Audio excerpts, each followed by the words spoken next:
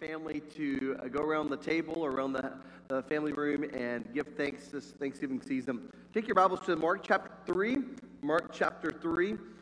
What do you think of large crowds? When you get together in large crowds, does anybody get anxiety or get nervous around large groups of people? I can remember a few years ago we were at Walt Disney World and our family was on vacation, and we were in a large crowd, and we had our twins were very young. They were in a stroller, and we were pushing them through the crowd.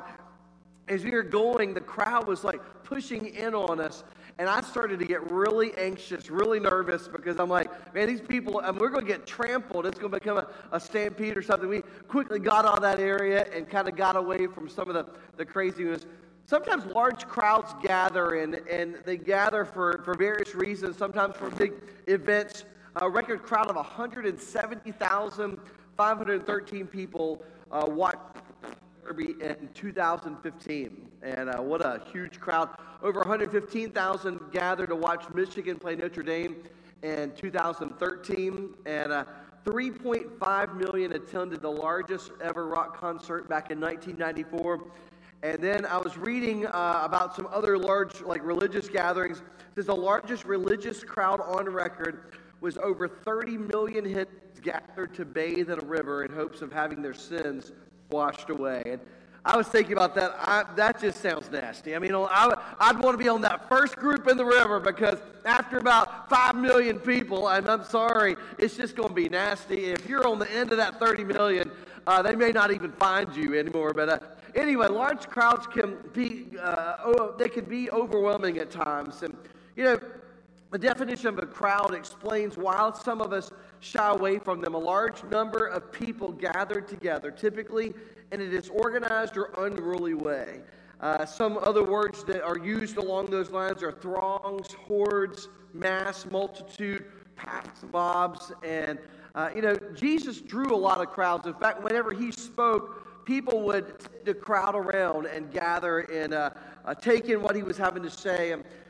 In fact, in the Gospel of Mark alone, the word crowd appears 34 different times. And so every time he was speaking, it was like crowds would begin to gather, and as he would sometimes get in a boat and go across the Sea of Galilee, and they would run along the seashore and try to get to where he was going next and meet him there. And he drew crowds, and as we look at our text this morning, we're going to see he uses the word 3 different times as he's describing what's happening as he's speaking and ministering. So I invite you to join us in Mark chapter 3, beginning verse 7. It says, Jesus withdrew with his disciples to the sea, and a great crowd followed from Galilee, in Judea and Jerusalem and Idumea, and from beyond the Jordan, from around Tyre and Sidon. When the great crowd heard all that he was doing, they came to him, and he told his disciples to have a boat ready for him because of the crowd, lest they crush him. You can imagine as Christ would go and travel, as he would speak, everyone wanted to get in on the action. They wanted to be healed. They wanted to receive some kind of pardon, and they wanted to be close to Christ. And last week we talked about how Jesus was Lord of the Sabbath, and Pastor Jackson did a fantastic job of bringing the Word of God and teaching us the importance of rest in our daily lives. After experiencing intense opposition in the synagogue, Jesus withdraws with his disciples. It's something he did 11 times throughout the Gospel of Mark. And here in Mark chapter 6, it was a good example. It says they went away in the boat to a desolate place by themselves. In this instance, as well as in our text today, the crowds begin to press on Jesus, keeping his disciples from having that one-on-one intimate fellowship with Christ. And he said, we've got to get out of here. The crowds are getting too big. And twice we see the crowd described as great, which means a multitude had gathered. People traveled great distances to be with Christ. Some lived nearby in Galilee. Others traveled from Jerusalem, Judea, says Tyre and Sidon. Idumea was beyond the Jordan area. And it's interesting, as all these people would gather, they would often follow him from town to town. And so it was like he had his own what do you call those groups? Groupies that they gather for concerts and stuff. There are people that would just go from village to village as Jesus would travel and minister. He would have all these people that would follow him. And it was interesting. His boat was often a pulpit. And he would be there on the seashore, and he would teach, and then they would launch off from the seashore. In verses 10 through 12, we see a couple of main things that as he was ministering to the crowds. He healed people of diseases. In verse 10, it says he had healed many, so that all who had diseases pressed around him to touch him. Sick people were always gathering around Jesus and smothering him, so to speak. The phrase pressed around means to throw oneself upon. In other words, the crowds could not get enough. They kept getting closer. There was a concert recently, I believe in Houston, Texas, and a number of people got trampled even to death because the crowd had gotten too much and they were pressing towards the stage. And I can imagine what Christ must have been feeling. He freed many of the demons in verses 11 and 12. Whenever the unclean spirits saw him, they fell down before him and cried out, "You are the Son of God." And he strictly charged them not to make him known. The diseased people pressed around Jesus. And it's interesting. It says, it's often repeated that those who were demonized, they fell down before him. It's a repeated action, which means that they kept on falling down, and it shows the power of Christ. And folks, I'm thankful that this morning, there's nothing that we face in this life that Jesus doesn't have power over. In fact, no matter what you're facing on this very morning in November of 2022, God is very much in control. He's very much on his throne, and you can trust him. And he has power over the demons of this world that seek to destroy us. It shows the power of Christ. When they confessed who he was, the Word of God says he silenced them. And he did that for a couple different reasons. There was a common belief that the knowledge of one's precise name conferred mastery over that person. And by stating his title, the demons tried to show that they were superior. But it didn't work out so well, because the second reason that Christ quieted them was he didn't want or need testimony from them. He did not want to be associated with these unclean spirits. And so Christ was moving on. In Mark chapter 8, it says, verse 34, calling the crowd to him and with his disciples, he said to them, "If anyone would come after me, let him deny himself and take up his cross and do what, church? Follow me." See, what Christ is looking for is not just fans that are going to come to a gathering and hoop and holler and praise and do all this stuff and go back out into the world and live the same old life. No, he's looking for transformed followers, disciples of Jesus, whose lives are constantly growing in a deeper relationship with Christ. In a world of social media, it's easy to find quote-unquote friends, or be a fan, or a Facebook friend. You ever see people that you're friends with on Facebook in public and they don't speak to you? Isn't that a little awkward and weird? You're like, man, they're always saying stuff and commenting and liking and all this stuff, and then I ran into them in the grocery store, and it's like they don't even know who I am. And it's an awkward feeling, but sometimes it's one thing to be a fan of somebody or to follow someone on social media, on Twitter or Instagram, but what we see in this passage is much deeper connection than what our social media allows for today. The main idea, Jesus doesn't want you to be a fickle fan. He wants you to be a devoted, faithful follower of Christ. He wants you to take up your cross and follow him and allow him to radically transform us from the inside out. It's easy to count a crowd on Sunday mornings, and it's easy to count the seating capacity of churches today, but what is our sending capacity? What is our ability to send people out from these walls to transform our city, our world with the gospel of Jesus Christ? Sometimes it's easy to gather if there's all the noise and the music and the lights and all of those things, and there's nothing wrong with that. But folks, if we're attracted as a fan and we're not truly following Jesus, we have missed the entire point of the gospel. We've missed the entire point of having a relationship with God. And maybe that's why some people say, I just don't feel saved today. I just don't feel. It's not based on a feeling. It's a decision, every morning to get up and choose to follow Jesus.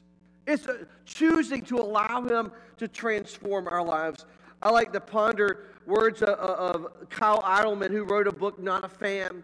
He says, it might seem that there are many followers of Jesus, but if they were honestly to define the relationship that they have with him, I'm not sure it would be accurate to describe them as followers. Seems to me there's more suitable word to describe them. They're not followers of Jesus, they're fans of Jesus. My concern is that many of our churches in America have gone from being sanctuaries to becoming stadiums. Every week, all the fans come to the stadium where they cheer for Jesus, but they have no interest in truly following him. One of the biggest threats to the church today are fans that call themselves Christians, but aren't actually interested in following Jesus. They want to be close enough to Jesus to get all of the benefits, but not close enough that it requires anything from them. One of the reasons our churches can become fan factories is that we've separated the message of believe from the message follow. Jesus says, if you'll follow me, I will make you fishers of men. He will begin to transform our lives from the inside out. So the rest of our passage this morning, we're going to see the process that Jesus is using to transform Matthew. He's trying to transform the Peter and the James and the John and the Andrew, and he's seeking to change Judas Iscariot, and we all know how that turned out. But folks, the reality is it's a process that's daily conforming to the image of God's Son. Verse 7, as Jesus withdrew with his disciples to see the crowds, they came and began to clamor for him. At verse 13, we see he went up on a mountain, called to him with those who desired. They came to be with him. They wanted to follow him every place that he went. And folks, he gets away in Luke chapter 6. It says Jesus spent the whole night in prayer before he called on those that he desired to be disciples or apostles. Before he invited them to be his followers, he spent an entire night on his knees in prayer. It just shows and underscores the importance of prayer in following Christ. Because, folks, there's going to be trials. There are going to be tests along the way. There are going to be struggles in this life. And, folks, we've got to be on our knees in prayer asking God, give me strength. Give me help. Give me that ability to stand when no one else is standing for your name and proclaiming your word. Mark's giving us a view of Christ's ministry model. And he wants us to move us from being just a fickle fan to a faithful follower of Jesus. So let's pick up in verse 14. It says, let's be in the presence of Jesus. What does it look like to be in his presence and rest faithfully in his presence? He says in verse 14 of our text, Christ is saying, he appointed 12, whom he also called apostles, so that they might be with him and might send them out to preach. Jesus had a purpose for his followers. He knew that his time on earth was going to be short. He knew that the time that he would have to minister here and travel and perform miracles and teach and preach and heal the sick and the lame and turn water into wine, all those things was a brief moment of time, a vapor, so to speak, as James calls it. So he knew that he had to train, he had to invest in younger people who were going to be here long after he was gone, and he was going to invest in their lives and discipling them to follow Jesus. So he was teaching them to be in his presence. He called apostles so they might be with him and might send them out to preach. He desires his followers to hang out with them, build community, build relationships. In a world this morning of do, Jesus wants us first to be. Take that in for just a second. In a world of do, because we want to have well, Pastor, if you just tell me what I'm supposed to do, I can be a follower of Jesus. Okay, I need to read so many chapters in my Bible a week. I need to go to church on Sunday. I need to put a tithe in the offering plate. I need to do all of these things, and those are good things. But folks, he's saying in a world of doing, Jesus wants us to be a follower of Jesus. He wants us to invest our lives getting to know him and spending time in his presence. And the essence of Jesus' training program was not some manual where you would check off all of the boxes at the end of the chapters.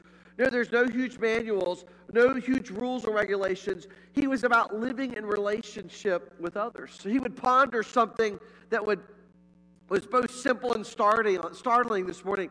He says, you are as close to Christ as you want to be. Think about it. This morning, you are as close today, Sunday before Thanksgiving, you are as close to Jesus as you want to be. What do you mean, Pastor? If it's a priority, you're going to make it happen. You know why? There are churches. I was talking to a lady just yesterday at my son's wrestling tournament, and she said, how are things at your church since the pandemic? I said, well, people are returning. I said, every week more and more people are coming. Lots of new people are coming into the church.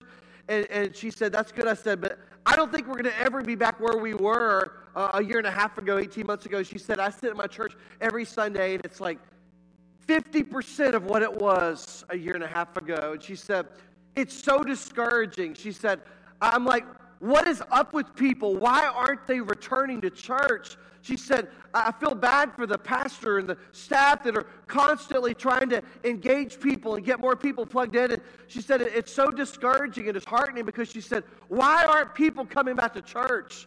And folks, the reality is this morning is we do what's important to us. If we want to be in the house of God, nothing is going to stop us from being in our place of worship. There was a term when I was growing up as a kid, come hell or high water. I mean, we're going to be in church. I mean, every single Sunday. And folks, there's been a lot of hell and high water in the last year and a half. And some people have found it as an excuse to resurface outside the church. The reality is this is a place where we gather corporately to worship, to be encouraged and challenged, and folks, and to prepare to go out as ambassadors, as apostles, as disciples, as followers of Jesus. Not fans, but followers of Jesus. Jason Crosby said this. He says, God will take you as deep with him as you want to go. Think about that. God will take you just as deep as you want to go. So you're as close to Christ this morning as you want to be. I've had people say, well, Pastor, I even had a man years ago who came to our church. He said, Pastor, I'm just going to say this. He said, my last church, I just didn't get fed. He said, I could sit there every Sunday and I just didn't get a whole lot out of his messages. And I was like, that's all right. I'm starting a life group, and I'd love for you to be in my life group, and I will invest my life in you and work on teaching you and training you the Word of God. And he came the first few Sundays, and that was awesome. And he was learning verses. In fact, he was really wanting to knock it out of the park with reading all these chapters of the Bible. But folks, what happened is, along the way, he became just a fan. And it really became one of those moments where I'm like, he's not here this Sunday and last Sunday or the Sunday before that, and I'm seeing all these pictures of all the other things that they're doing, but they're not spending that time and making a priority of the things of God. And I got to thinking about his comments. He says, well, my last pastor, I just did learn a lot, and I wasn't getting fed. And I thought to myself, you know what? That has as much to do with you and your heart and your relationship, and way more than it does with the pastor who is faithfully preaching the word. I know his pastor, but don't know that much about him. But folks, I know he preaches the word. The reality is this morning is we are just as close as you want to be. God will take you deeper if you want to know him personally and have that intimate relationship. Proverbs 13 verse 4 says, the soul of the sluggard craves and gets nothing, while the soul of the diligent is richly supplied. So if you want to know God this morning, dig into his word. Ask him to speak through his word. Show you how you can grow in relationship. Can I encourage you this morning to go deep with Jesus Christ? Don't wait till January 1st. Say, well, my New Year's resolution, I'm already thinking about them. Well, why not start that in November? I mean, why do we have to wait till January? You say, well, it's just a tradition. It's also a tradition that lasts about a week for you, and then you're back to the same old pattern. Maybe we just start to schedule, and maybe you set a timer or an alarm clock, and you get up a little bit earlier and spend some quality, or get to work a little bit earlier, and before you go into the office, sit in your car, listen to the Word of God on your your iPhone or whatever, listen to a podcast, and listen to the Word of God being taught and preached, and worship God, spending time getting to know Him. When you spend time in the presence of Jesus, people will notice.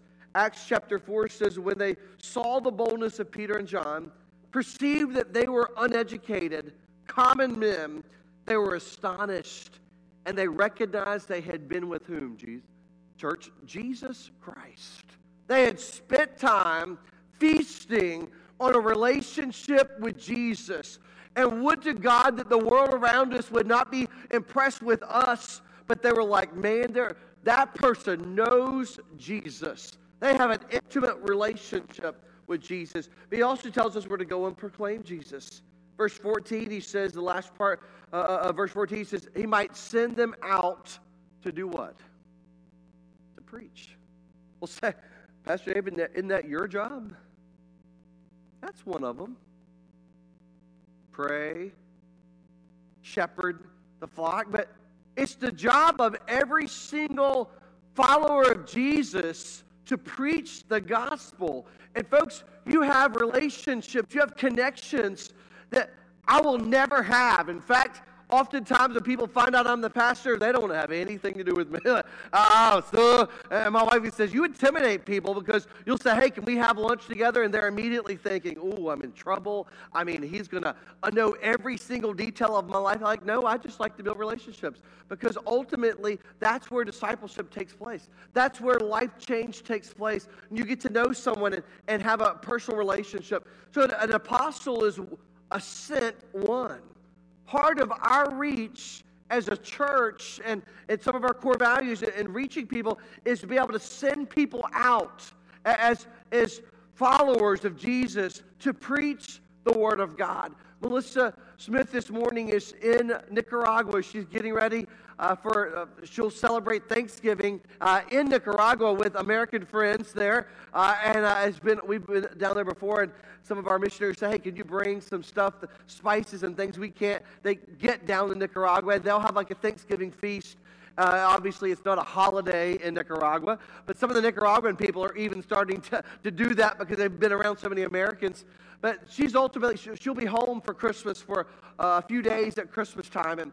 But folks, she's gone as an ambassador, as a follower, as a disciple of Jesus to preach the gospel in Nicaragua. She's ministering to young people and adults down there and making an impact and representing our local church and our outreach to reach the world with the gospel. Just a few weeks ago in our Faith Promise Mission Sunday, we had an opportunity to make commitments and give to missions above our regular tithes and offerings. And all of that money goes to help support missionaries like Melissa, like David and Sarah Carroll, who are planning another church in Tupanetinga, Brazil. And I saw the plans that are coming together and the building that they're building down there, and look forward to taking another team there. It's going to support missionaries in India who are planting churches in communities, folks, where I remember just a few years ago it was illegal to preach the gospel in those cities. And now we've helped plant churches in those very cities. What a privilege and opportunity we have to reach. So he's giving us that opportunity to make much of Jesus, proclaiming the gospel. And missions allows us that opportunity. According to a book by David Kinnaman called Good Faith, he says, being a Christian when society thinks you're irrelevant and extreme. He said 60% of Americans believe that if you try to convert anyone, you are an extremist. 60% of Americans believe if you're trying to convert someone, you're an extremist.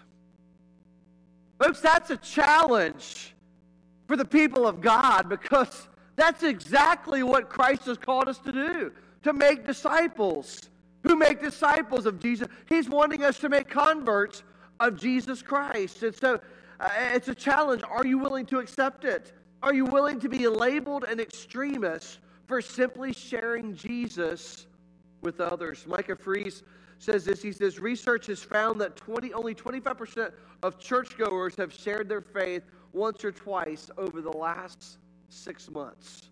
The evangelical church could claim to be an evangelistic people, a church on mission, but the behavior betrays their belief. The facts are in it. It's clear the church has a behavior problem. It's fueled by a belief problem. See, what happens is we say all these things when we believe, but when the rubber meets the road and you get down to it and you see, have you actually shared your faith with a coworker, a neighbor, a friend, or a family member in the last 6 months? 25% of the church is doing that. So it's not translating into action. It's not translating into something that's transforming and changing lives. Begin praying that God would use us, and then start sharing the good news. D.L. Moody said this when someone complained about the way he shared his faith. He says, I like the way I do evangelism better than the way you don't do evangelism. I mean, some people are like, well, Pastor, that's old school. Well, if it works, it's today's school, all right? You know, some say, well, that's old school. I mean, even having an invitational song at the end of the service, there are churches that, I would never do that. That makes people feel uncomfortable. Well, if you feel uncomfortable at the end of a message, 4 and 1, that's okay. That's when God is trying to change your life and your heart. I want you not to leave being the exact same as when you came in this place. I want you to leave having been changed and transformed. And if God's working and you need to pray, you need to make a decision, you need to pray with the pastor, you need that opportunity to have Christ work in your life. And so D.L. Moody says that I like the way I do evangelism better than the way you don't do evangelism. And, well, what a wake-up call. Start small. Start building relation with your neighbors, with your friends. Spend time taking walks. Take your children on a date. My daughter Ashley said, Dad, can we just go, just me and you, you know? And she wants that one-on-one time. She needs to know that her dad, you know, for her is the most important man on this earth in her life. And she has a relationship, and she knows he loves her, and I'm encouraging her.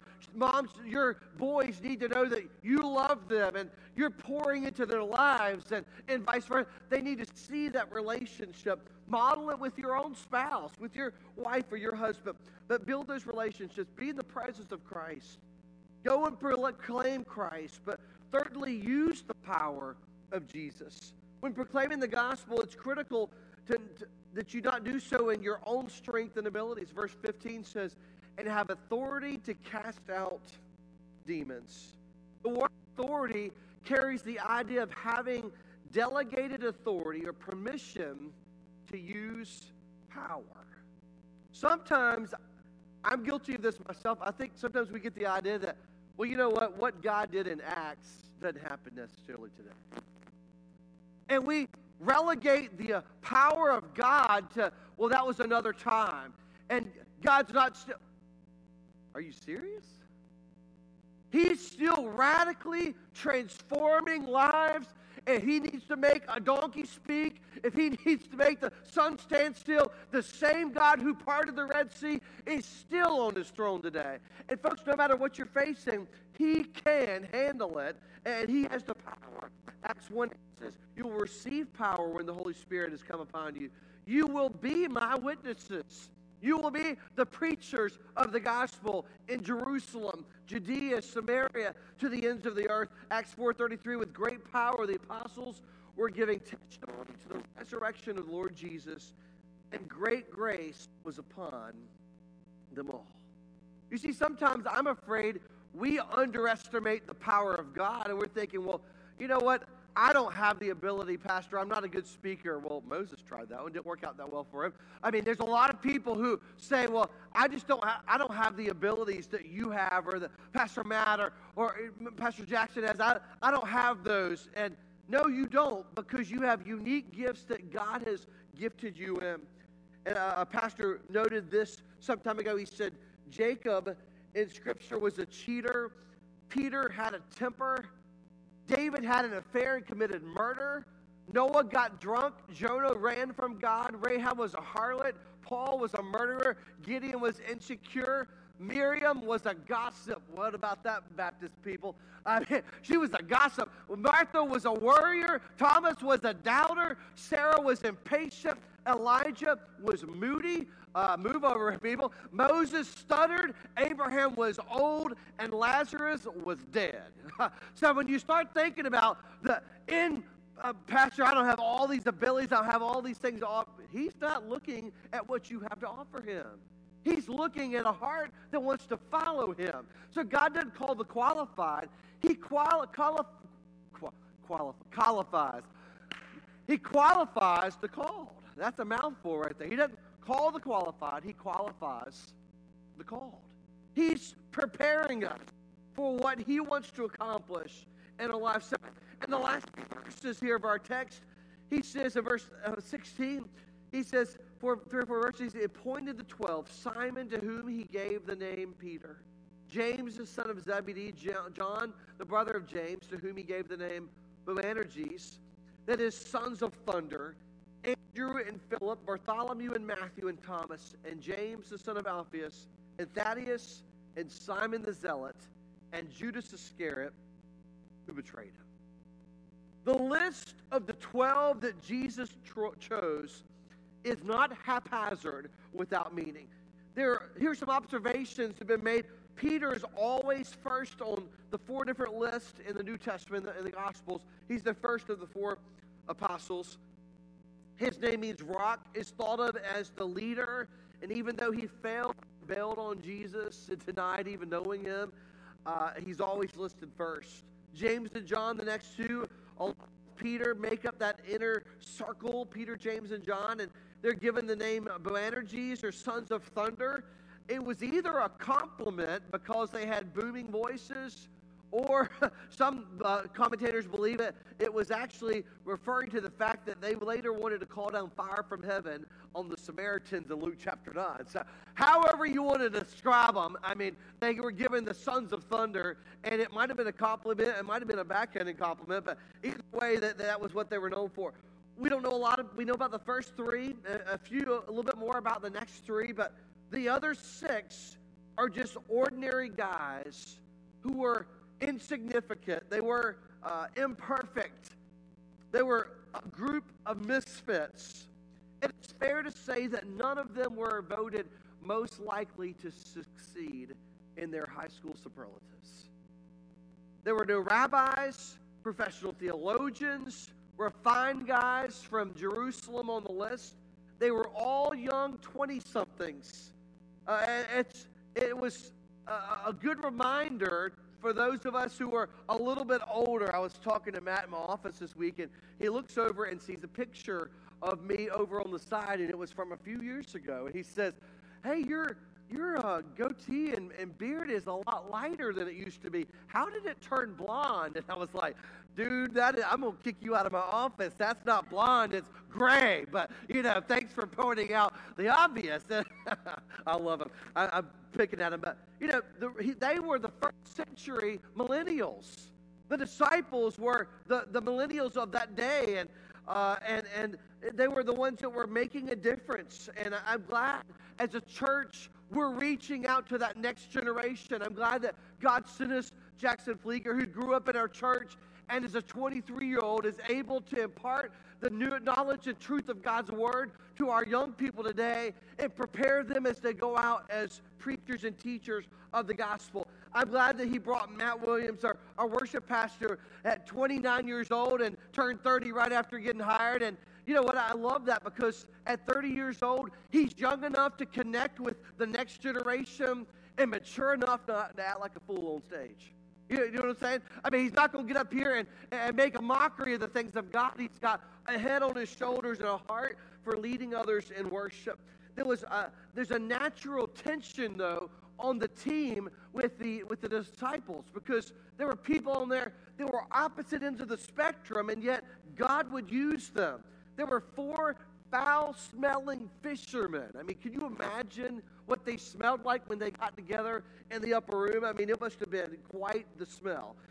Yesterday at the wrestling tournament, I mean, some of those young men and young women that walked past me, I mean, it was rank up in there. I mean, it was stank.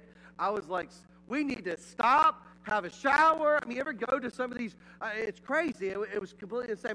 But folks, the reality is Matthew was a tax collector. He worked for Rome. Simon the Zealot hated Rome. Yet somehow they would get along and be used on the same team to make a difference. And folks, all of us, we don't choose our birth family. We don't choose our church family. God places us where He wants us to be. And folks, we have to learn to get along and ultimately glorify God and make disciples of Him. There's a natural tension. That's a good thing. Imagine the resumes. Those of you that work in HR, that hire for your company, you know, you're always looking for that next good resume, next person who's going to pop up on your screen. I get people saying all the time, Pastor, we know anybody looking for a job. I've got all these openings I'm trying to fill. And so you're looking, and I mean, trust me, we've looked and looked and looked for things. But imagine what it'd been like to be on that search team, and you're trying to find the perfect worship leader or youth pastor in that day. And most of, you can imagine the letter who's written on these 12 disciples. Dear sir, most of your nominees are lacking in background, education, and vocational aptitude for the type of enterprise that you're undertaking. They do not have the team concept. We would recommend you continue your search for persons of experience and managerial ability and proven capability. Simon Peter is emotionally unstable. He's given to fits of temper. Andrew has absolutely no qualities of leadership. The two brothers, James and John, the sons of Zebedee, place interest above company loyalty. Thomas demonstrates a questionable attitude that would tend to undermine morale. We feel it is our duty to tell you that Matthew's been blacklisted by the Greater Jerusalem Better Business Bureau. James, the son of Alphaeus, and Thaddeus definitely have radical leanings. One of the candidates, however, shows great potential. He's a man of ability and resourcefulness. He's a keen business mind, has contacts in high places. He's highly motivated, ambitious, and responsible. We recommend Judas Iscariot as your controller and right-hand man. All of the other profiles are self-explanatory. We wish you every success in your new venture. If Jesus can use a team like the 12 apostles, imagine what He can do with you and I if we were willing to follow. Imagine what He could do if we would just take up our cross and follow Him. Jesus doesn't want you to be a fickle fan. He wants you to be a faithful follower. Say, Pastor, what's the application? Fans will never accomplish this. Only followers will. Get this, church. Fans will never accomplish the mission of the church. Are you a fan or a follower? Because, folks, there are lots of people that come along for the show. They come for the bigger and the better, the pomp and circumstance. But when the rubber meets the road, they're not willing to follow Jesus Christ. Men and women are His method. His plan is people like you and like me. So when Jesus considers a crowd like this, He's calling individuals to move from being fickle fans who, when times get tough, they're gone. They disappear. He's calling us to be faithful followers. And I wonder, church, are you ready to follow? Are you ready to follow Jesus? Are you living in the presence of Christ? Are you investing in your personal relationship? Because, folks, we are as close now as we want to be. We make time for our priorities. It's time to start having those gospel conversations. Look at the calendar. It is the 21st of November. We are 1 month away from Christmas. Who are you investing in? What conversations are you having right now that will enable you to invite someone to Easter, Christmas at Calvary? What is it that you're doing now to work on those relationships so that when you invite that coworker that you've been praying, and some of you wrote their name down on a white ball and put it out there in the display 11 months ago, folks? Why have you not invited them to church? Why have you not shared your testimony with them? Why have you not begun building that relationship? Folks, we have a month left in the year. Why not take opportunity, begin this morning, write that name back down again, write it in the cover of your Bible, write it on wherever it is, and make a commitment this morning. Say, with God's help, I'm going to start that conversation this week. I'm again praying with them. I'm going to encourage them. I'm going to invite them to church. I'll take them out to Sunday lunch on the 19th if they'll come to church with me that morning. I want to invite them to hear the truth of the gospel. We have cards that are available out front when you leave the building this morning.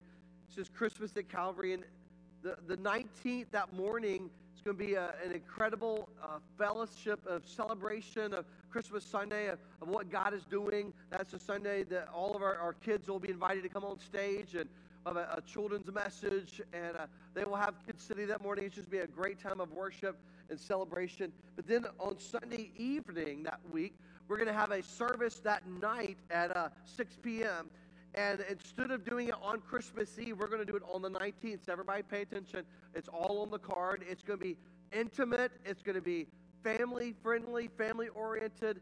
Lots of Christmas carols, hot cocoa, cookies, all of the picture, photo booths and things of that nature. But it's going to be a great time. A lot of people travel as it comes closer to Christmas. They're not able to be out on the 24th, but they'll come out that Sunday evening, and you have an opportunity to take these to your coworkers, take them to your neighbors, take them to your friends. Live nativities on stage. There's going to be lots of things for the kids to do and be involved in, hands-on. But folks, it's an opportunity to get people under the sound of the gospel. And as people are coming, we're not looking for fans, we're looking for followers of Jesus. Write down the names of those that you're going to invite. In fact, when you leave the service this morning, write their name on one of those blue balls, and it means this week I'm committing to have gospel conversations. These are the people I'm inviting to Christmas at Calvary, and I'm going to invite them this week. I'm going to begin that process of making relationships. Folks, the reality is those opportunities are there, and statistics show that people will come at Christmas and Easter if they're invited by someone who cares about them, who has a relationship with them. So it's their opportunity. I'm looking forward to seeing how God is going to build his church. I'm looking forward over the next month to seeing orange balls go in there as people start accepting Christ at Christmas, and people begin that following relationship and discipleship relationship with Jesus Christ. Let's fill that entire thing up with people who Jesus Christ is radically transforming their lives. Are you a fan or a follower of Jesus? Holy Spirit, would you speak to our hearts this morning?